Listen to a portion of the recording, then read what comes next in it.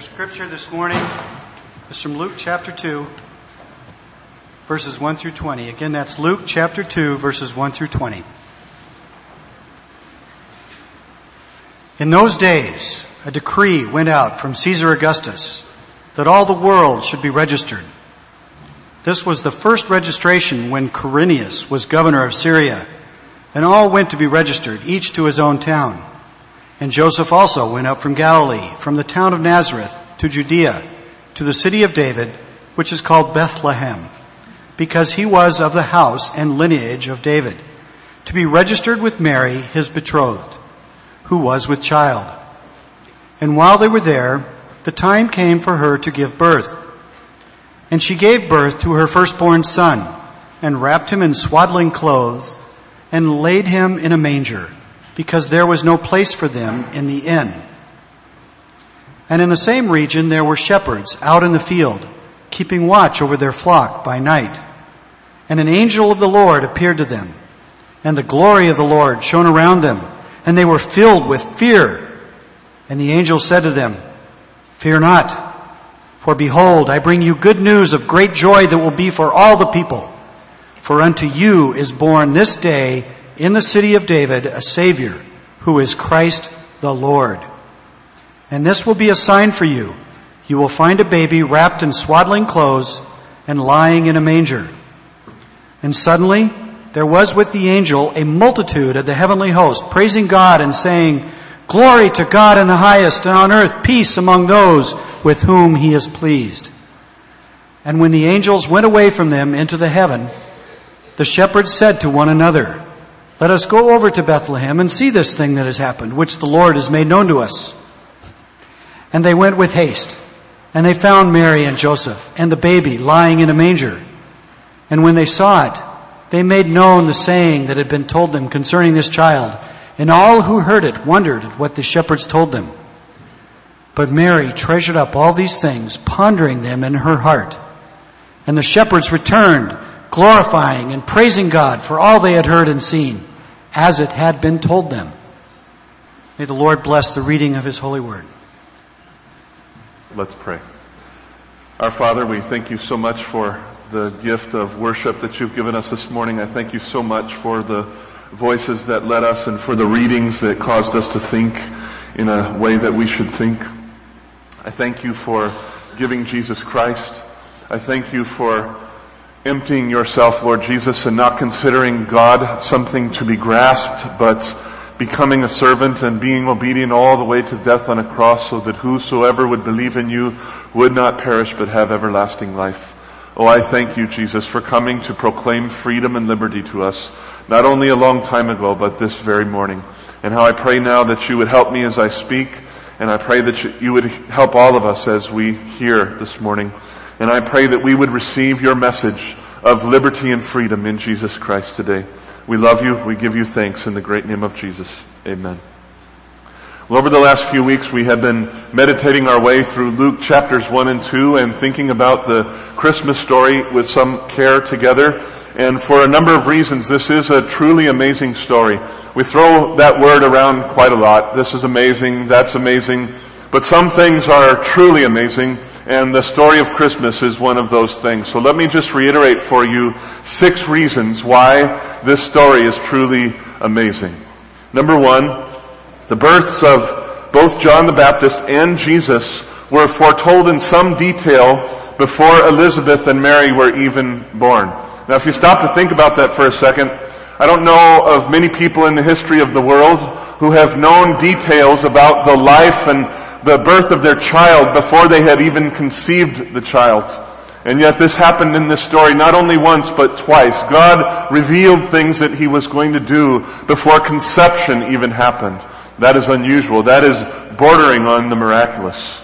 Number 2, John's birth was foretold to his father Zechariah while Zechariah was in the holy place of the temple. That was a privilege that was afforded to a priest only once in his lifetime. There were about 24,000 priests in those days, and you only needed one priest per morning and one priest per evening to go in and attend to the things that were inside the holy place. And so if you just do the math, there's not enough spots there for all the priests to serve in that way. And so it was a once-in-a-lifetime privilege that a man would get to go into the holy place and attend to the candles and attend to the bread of presence. And while Zechariah was in the holy place, enjoying this once-in-a-lifetime privilege, he saw a vision of the angel Gabriel. He saw this angel with his own eyes, and he heard him speak with his own ears that he and his wife Elizabeth in their old age would conceive and bear a son, and that son would be great. Zechariah did not just have an impression from the Lord that he was going to act on their behalf. He did not read something in a book that inspired him to think that maybe God would allow them to finally conceive after all these years. No, he saw with his own eyes and he heard with his own ears the angel of the Lord. And you know as well as I do that he had a hard time believing what the angel said. And so the Lord did rebuke him and disciplined him for that. But the thing I'm trying to point out here is that the appearance of an angel is very unusual. Read the Bible back to front and you'll see there are not that many times when an angel physically, visibly manifests himself.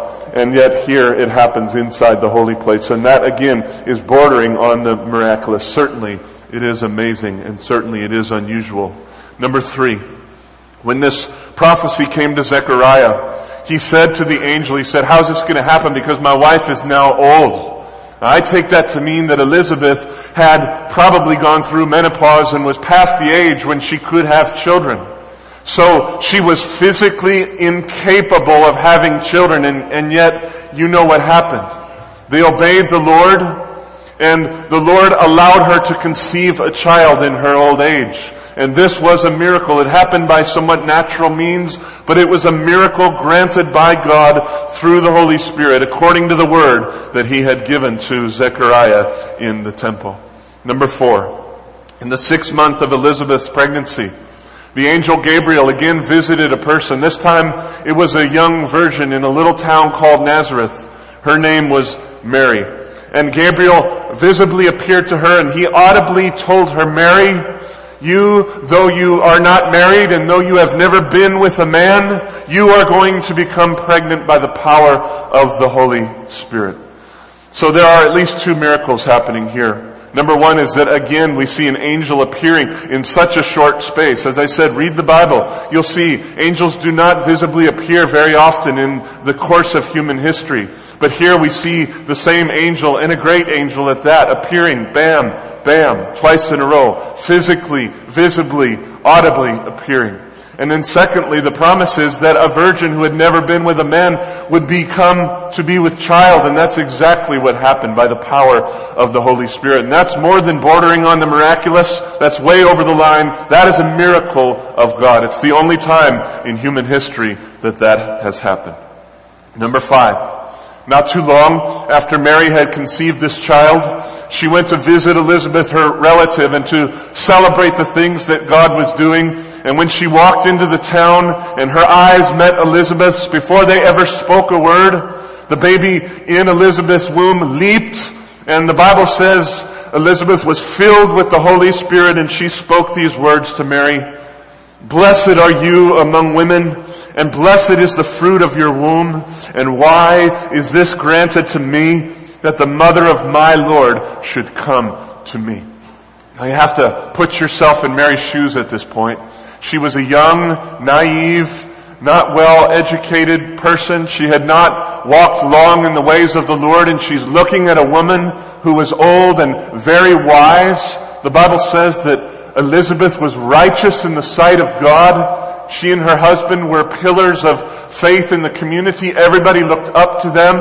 And so Mary walks into the village and sees her, and without ever speaking the words to Elizabeth about what had happened to her with regard to Jesus, Elizabeth shouts these words to her. It says that in the text, that she didn't just whisper these words, she said it with a loud voice. Why? Why has this been granted to me, that the mother of my Lord should come and visit me? So the point we cannot miss here is that Elizabeth was granted knowledge of the reality of who Mary's baby was, and this came by supernatural means. Nobody had told her the news. The Holy Spirit himself informed Elizabeth, and this again was bordering on the miraculous. And finally, number 6, there are other things we could point out, but one more thing. 8 days after Elizabeth gave birth to her baby, she took him into the temple to be circumcised according to the law. And by the custom of the Jews, when a baby was circumcised, they named the baby at that time. And so you remember that the child's father, Zechariah, had been rebuked by God and he could not speak. And so rather than the leaders of the temple asking Zechariah what they should name him, they just assumed that the baby would be named after his father, and they went to name him Zechariah. But Elizabeth stopped them and said, no, his name is not to be Zechariah, his name is to be John. Now this was very unusual because the custom in their day was to prolong one's heritage and to name your children after people who had been a part of your family or at least significant in the life of Israel. And these leaders in the temple are looking around and thinking and saying, who's John? Who is John? Why should you name your son John? And so before conferring this name upon him, which was a legal issue in their day, they decided to somehow consult with Zechariah. He could not speak, and so they got him a writing tablet, and he simply wrote these words, his name is John. And the moment he finished writing the sentence, after 9 months of silence, God opened his mouth, and he was able to speak, and he spoke one of the most powerful prophecies in all of the New Testament. You can read it there at the end of Luke chapter 1. He talked about his son. He talked about Jesus Christ. He talked about the great mercy of God that Pastor Kevin led us to meditate on last week. And the end result of this was that the people who heard it and saw with their eyes what happened, the fear of God came upon them because they knew God was at work, and the news of these things spread throughout this whole region. So, if you took any one of these things in isolation, this story would be amazing, just with one of these things. But when you begin piling these things up, and there are many more that we could have added, you begin to see that God is stirring and moving and doing something great in human history like he had never done before. Beloved, this story is truly amazing. It is the most amazing story in all of human history. And I think God, in revealing what he has in our Bibles, is trying to shout to us this fact. The facts that have been preserved there for us were not preserved by accident. They were preserved to help us recognize the miraculous, once for all, amazing nature of what God was doing in this brief time of history. Now, we come to Luke chapter 2. Luke says, in those days, by which I think he means in the very days when all of these other things were taking place. Another miracle came to pass, though I don't think in those days that people would have seen it as a miracle, and probably not a lot of us today recognize this as a miracle of God, but I think it was. Luke says at the beginning of his chapter again that in those very days when all of these things were taking place, the most powerful human being in all of the world, his name was Caesar Augustus. He decided to take a census of his kingdom, which was a vast kingdom. It did not span the entire world, but it was pretty close. It was a vast kingdom, and for whatever reason, he decided to take a census. And so he sent out a decree commanding everybody to return to their cities of origin and to be registered for the census. In our day, when the government takes a census, which they'll be doing next year, they come to us and they count us. But in their day, that's not how it happened. In their day, they required all the peoples of the world to pick up, to stop what they were doing, to pack their things and travel back to the cities where their family came from to be registered. And so the whole entire world basically stopped what it was doing and traveled to their cities of origin. Now, we don't know what motivated Caesar to call this census. We do know that it actually happened in history. There are sources outside the Bible that confirm that Caesar did in fact call this census to occur at this particular time in history, but we don't know why he called for it because he left us no record of the fact. But what we do know is this, that behind the hand of Caesar is the hand of Almighty God. The Bible says that the heart of a king is just like a river in the hand of God. He causes it to flow any way that he wishes it to flow. God is the one who's in absolute control of every king on the earth, including Caesar Augustus. And so I know for a fact that God was ultimately the one behind this census that was taken. And so I've been questioning all week long. I've been asking the Lord why. Lord, why was it that you, number one, had this census to be taken? Why was it that you caused all the peoples of the world, almost all of the peoples, to rise up and return to their cities of origin right at this particular moment in history? And why did you preserve it for us in the Bible? Why did you cause Luke to write about this? Why do you want us to think about this? So one answer I could give to those questions is this. We could say that God caused the census to take place so that Joseph and Mary would travel from the city of Nazareth, which was up in the northern part of Israel, down to the city of Bethlehem, which was in the southern part of Israel, so that they could fulfill biblical prophecy. We've already heard a little bit from Micah chapter 2, but if you want to look up here with me, let me read for you Micah chapter 5, verses 2 through 4. But you, O Bethlehem, Ephratah, you who are too little to be among the clans of Judah, from you shall come forth for me one who is to be ruler in Israel, whose coming forth is from of old, from ancient days.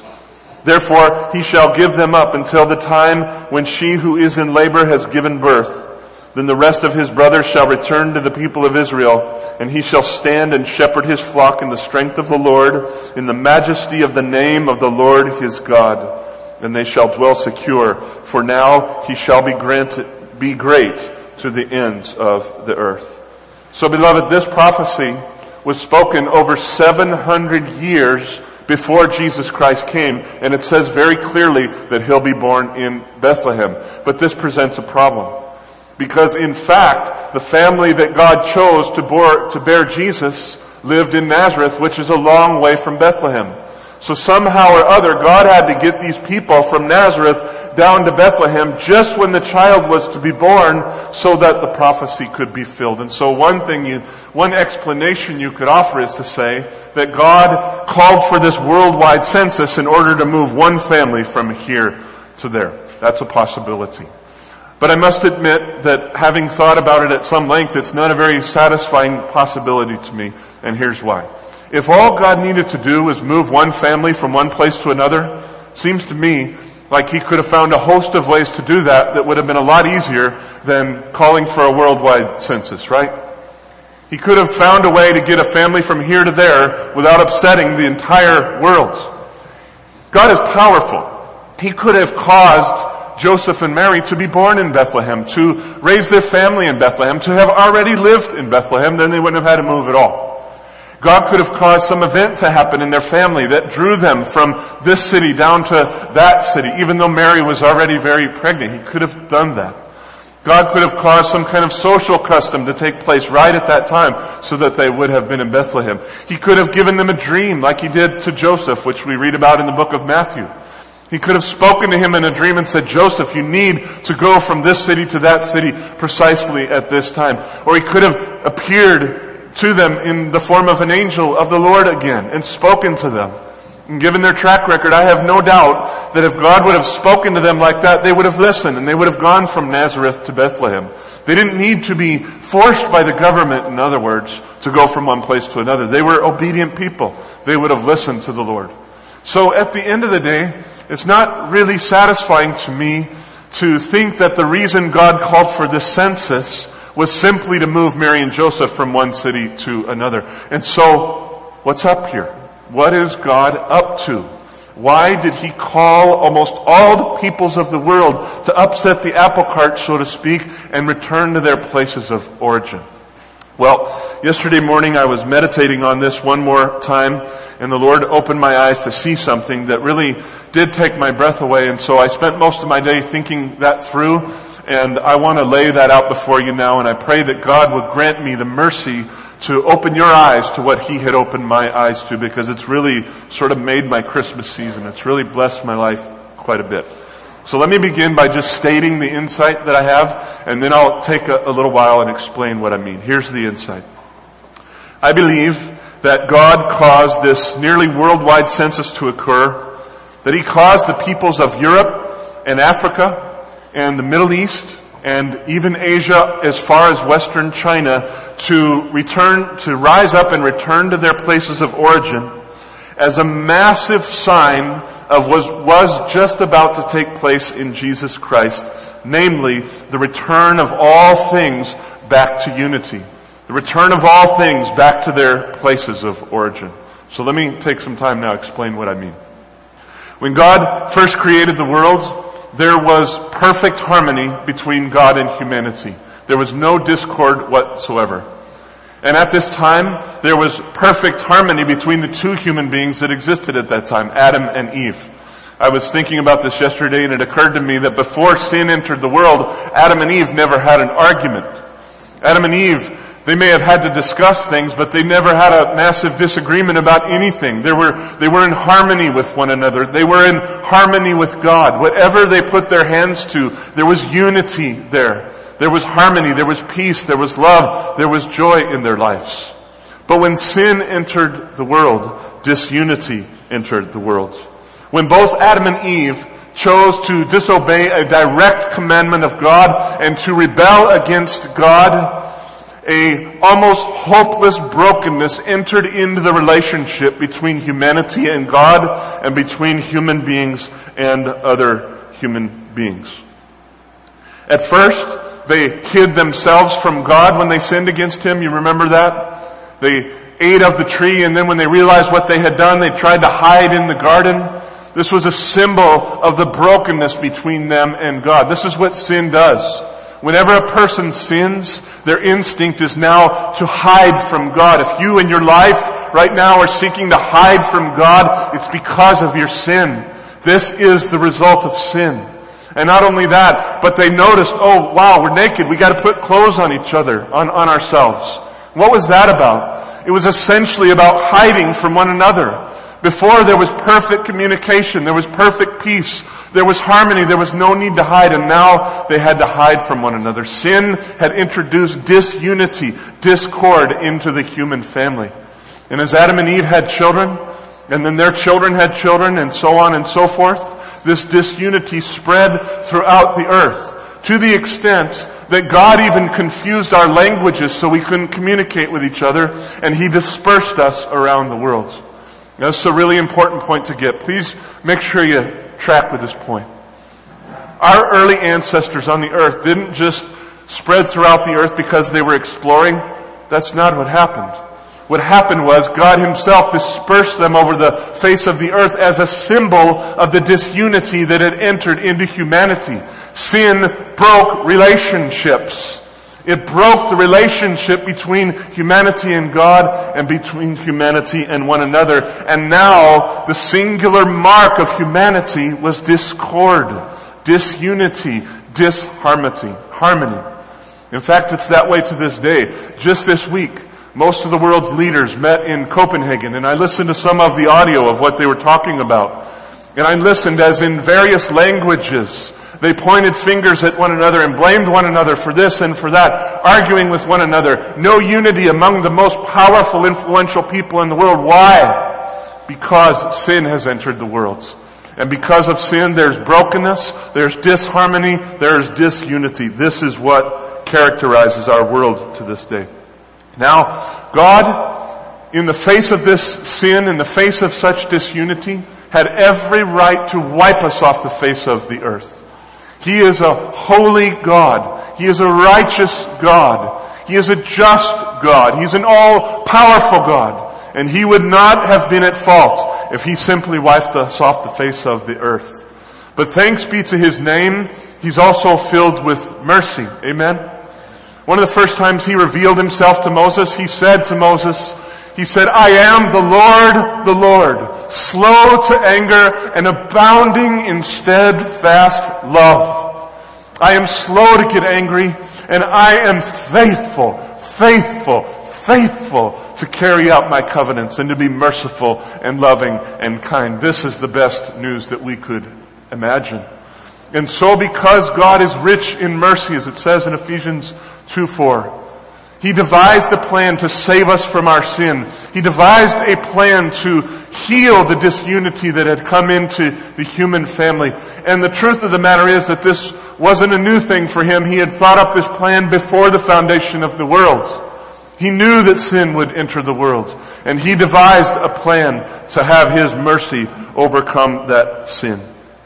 One of the fundamental building blocks of his plan was to choose one people out of all the peoples that had scattered around the world, and to use that people to deliver salvation for all the peoples of the world. So let me say that again. Fundamental to his plan was the choosing of one people through whom he would work salvation and redemption for all the peoples of the world. And you know that the people he chose was the people of Israel. The reason he chose them was not because they were great and mighty, but because God was faithful to his word to Abraham. Let me read for you from Deuteronomy chapter 7, verses 6 to 10. For you are a people holy to the Lord your God. The Lord your God has chosen you to be a people for his treasured possession out of all the peoples who are on the face of the earth. It was not because you were more in number than any other people that the Lord set his love on you and chose you, for you were the fewest of all people. But it is because the Lord loves you and is keeping his oath that he swore to your fathers, that the Lord has brought you out with a mighty hand and redeemed you from the house of slavery, from the hand of Pharaoh, king of Egypt. Know therefore that the Lord your God is God, the faithful God who keeps covenant and steadfast love with those who love him and keep his commandment to 1,000 generations, and repays to their face those who hate him by destroying them. He will not be slack with the one who hates him. He will repay him to his face.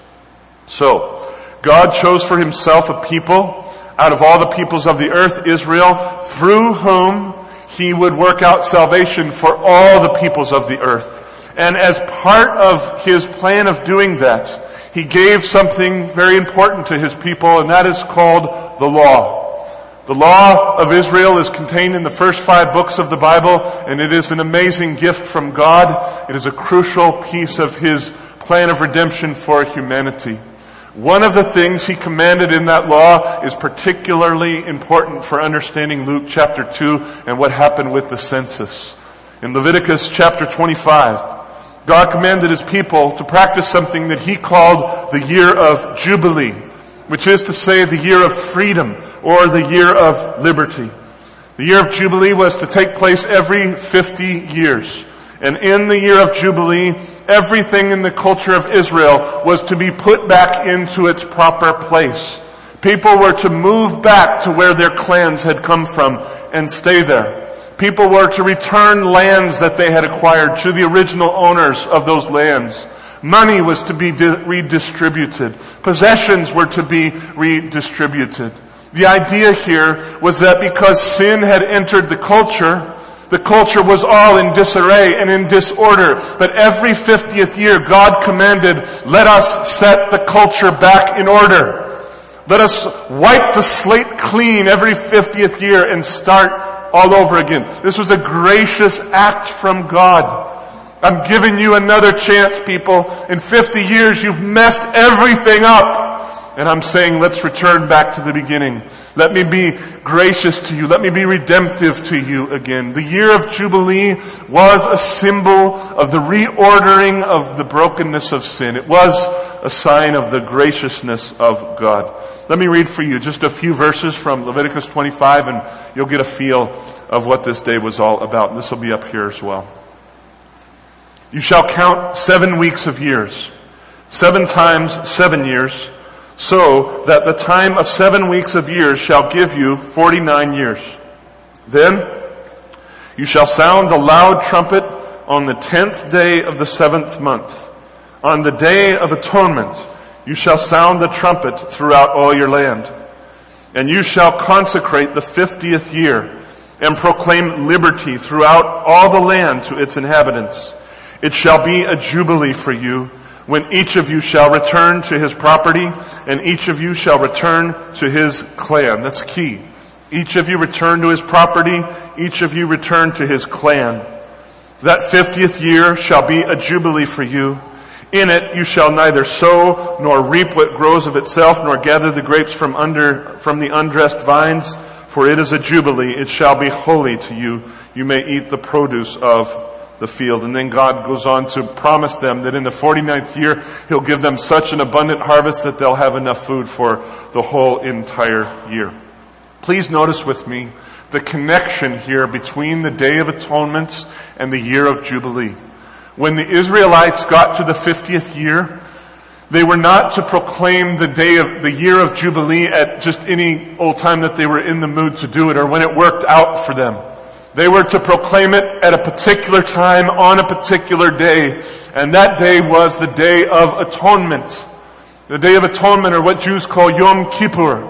It happens once a year. And it is the day when the high priest goes into the most holy place, the Holy of Holies, where man was only allowed to enter once per year, and made the sacrifice that covered the sins of the people of God. And so on this Day of Atonement, God healed the sins of His people, reconciled them back to Him, and every 50th Day of Atonement, He said, blow the trumpet and declare a year of Jubilee and set right everything in your culture. The idea is this: because the sacrifice for sins has come, and I have made a way to atone for what you have done, now let's work out the consequences of that forgiveness and set our relationships back in order. Let there be unity again where there once was disunity on the basis of the sacrifice that I have made. That's the year of Jubilee. Now let's bring this back to Jesus Christ and think about this with regard to what God was up to in the census. It is without question that God means for us to connect the idea of Jubilee with the life of Jesus Christ. And the reason I say that so confidently is because of what the Lord had Luke write in chapter 4. In Luke chapter 4, Jesus goes into a time of temptation. It's more intense probably than any of us could ever imagine. You think you've been tempted, you know nothing compared to what Jesus went through in those 40 days. I know nothing compared to what He went through in those 40 days. They were a hard, grueling 40 days, but praise God, He stood the test. He stayed faithful to God. He comes out from the desert full of the Holy Spirit, the Bible says. And one of the first things He does is He goes back to the city where He grew up, to Nazareth. And He goes into the synagogue there. And when the time is right, He gets up from the crowd. He walks to the front so everybody's watching Him. He grabs the scroll. They would have been big scrolls, about like so. Things where you would turn. Actually, Hebrews go from right to left, so they would have turned the scroll this way. He opens up the scroll to the book of Isaiah, to chapter 61, verses 1 and 2, and he reads these words. The Spirit of the Lord is upon me, because He has anointed me to proclaim good news to the poor. He has sent me to proclaim liberty to the captives and recovering of sight to the blind, to set at liberty those who are oppressed, to proclaim the year of the Lord's favor. Beloved, that is the language of the year of Jubilee. To proclaim liberty, to set at liberty, to proclaim the year of the Lord's favor. He is deliberately using the language of Jubilee and identifying Himself with that. He is saying, I am the freedom of God. I am the Jubilee of God. I am the fulfillment of the 50th year. So believe in me. God Almighty sent His only begotten Son, Jesus Christ, into the world to be our Jubilee, to be our freedom from sin, to set things in our lives back to where they belong. And not only in our lives, but in the entire world. And all we have to do to enter into this freedom of God is simply believe in Him. Believe that He has sent His Son to die for our sins and that He raised Him from the dead for our justification before God. The Bible says this, can't get any simpler. For God so loved the world. Remember, He could have been angry, but this is our God.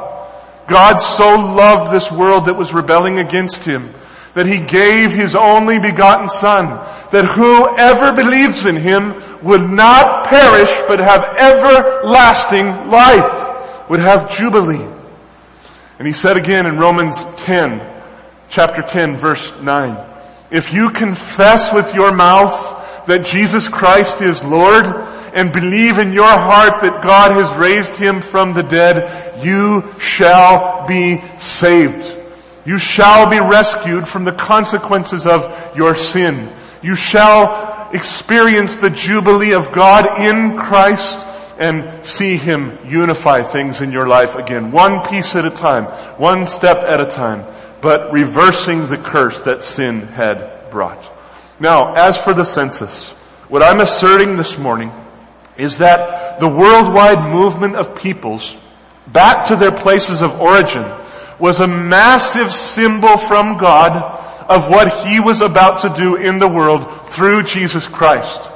And the reason I think God called for a census, not just in Israel, but the whole entire world, was because this proclamation of Jubilee, for the first time in history, was for all the peoples and not just Israel. Every year of Jubilee before Jesus Christ was only for Israel. Now in Jesus Christ, the whole entire world was being called to stand up, to take attention, and to be put back into its proper place. And this is what God is up to in the world. He's reordering all things according to His kingdom. Right now, you look at the world and you think after 2,000 years it doesn't look very orderly to me, but believe me, God in Christ is setting all things back in place. One example is just coming to my mind right now. Last Wednesday night, we stood right over in this area with a man from China, a pastor there who has undergone great persecution for Christ there. His culture is extremely different from ours. Thank God he could speak English so we could communicate. After he spoke here, he and I went to the Denny's in Otsego with Kim and a couple of others, and we talked with him for about another 2 hours after he presented his thing to us that night. And we just rejoiced in Christ together. We shared in Christ together. And I have to tell you, the more we talked, the more I felt like this brother was not a stranger from the other side of the world. I felt like I'd known him forever. Why? Because he's worshiping the same Jesus I'm worshiping. And God has unified me with Him because of the year of Jubilee. Because of the year of the Lord's favor. The Lord, through Christ, is unifying what sin has destroyed. And so indeed, when God called for this census, He did need to get Joseph and Mary from one place to another, but He was up to things much greater than that. He was proclaiming to the entire world, your Jubilee has come. Only believe. Only believe. And so that is what He's up to in the world today. See a lot of things happening in the world, but what God is up to today is still proclaiming the year of Jubilee. The Bible says that the day of God's favor will come to an end. There will be a day when His mercy is no longer offered, and sinners who have rejected Him will pay the price for that. And it will be a heavy price. But today is the year of the Lord's favor, and He's still proclaiming liberty to the captives. 23 years ago, that message of liberty came to me. I had been a hopeless drug addict from the time I was 11 years old. I was a full-blown drug addict by the time I was 13, at least. Left home at 14 years old. I went through a lot of things in my life. But praise God, by His grace, He sent people to me to tell me about Jesus Christ. On October 26th, 1986, I threw my drugs down the toilet and I followed Jesus Christ. And I entered into His Jubilee, into His freedom. And believe me, there's a lot in this life that still needs to be put in order, but He's been doing a great work in me ever since. He's been putting my life back together for the glory of His name. Before I knew Christ, I gave myself to almost every pleasure this world affords, and you know what it got me? It got me a ruined life is what it got me. I was truly hopeless in 1986 when I met Jesus. I mean hopeless. I wanted to commit suicide, but I didn't have the guts to do it, was the bottom line. But in Jesus Christ, I found freedom. He came and proclaimed liberty to this captive, and He set me free. And He can do that for you too. He can do it for you. All you have to do is believe.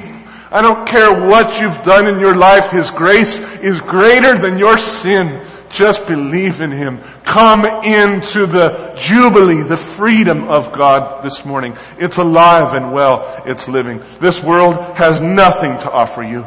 Ask a guy like Bernie Madoff. He had everything the world afforded. And where did it get him? It got him in prison. Got him in prison. This world has nothing for you. Christ has everything for you, so believe.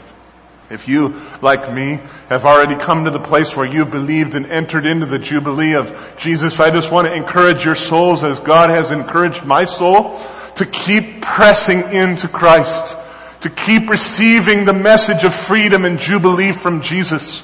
I'll bet that, like me, there's parts of your life that are in disarray. They're in disorder, and you know it. You know that there are parts of your life where Jesus is lovingly saying, let me go in there and straighten it up. Let me go in there and put things back in their proper place. I just want to encourage you, as I have been encouraging my own soul, let Him do it. Let Him do it. He just wants your freedom. He just wants your happiness. So let the Jubilee of the Lord continue to reorder, to reorganize your life, to bring it into conformity with God. Because at the end of the day, what's at stake is this good news of great joy that the angel spoke to the shepherds about. Beloved, I do really pray that this Christmas season, that you enjoy the giving and taking of gifts, that you enjoy the food, that you enjoy family fellowship. I really do pray that. Kim and I are celebrating Christmas today, in fact, with one side of our family, and I will be looking for joy in those things. But in and through and above them all, I pray that the Jubilee of Christ would be ringing in your ears. I pray that the freedom Christ affords would be the thing that really excites your heart and really gets you to love this particular Christmas season. Let's pray. Our Father, how I thank you that you are a God of grace and mercy, that you are slow to anger and abounding in steadfast love. Oh, Lord, as the psalmist said, if you counted our sins against us, who could possibly stand? There's not a single human being that's ever lived that could stand before you if you were gracious. All of us have sinned. All of us have gone astray. Each of us has gone his own way. And we need you, Jesus. And so I thank you so much for being gracious and coming and providing the sacrifice that would cover our sins, and for inviting us into your freedom. And how I pray this morning, Father, that everyone who's heard that message this morning, how I pray that they would make a choice right now to enter into the kingdom of God and into the freedom of Jesus Christ. I thank you for what you've done for me, and I thank you for what you will do for us all, to the glory of your name. In Jesus' name we pray. Amen.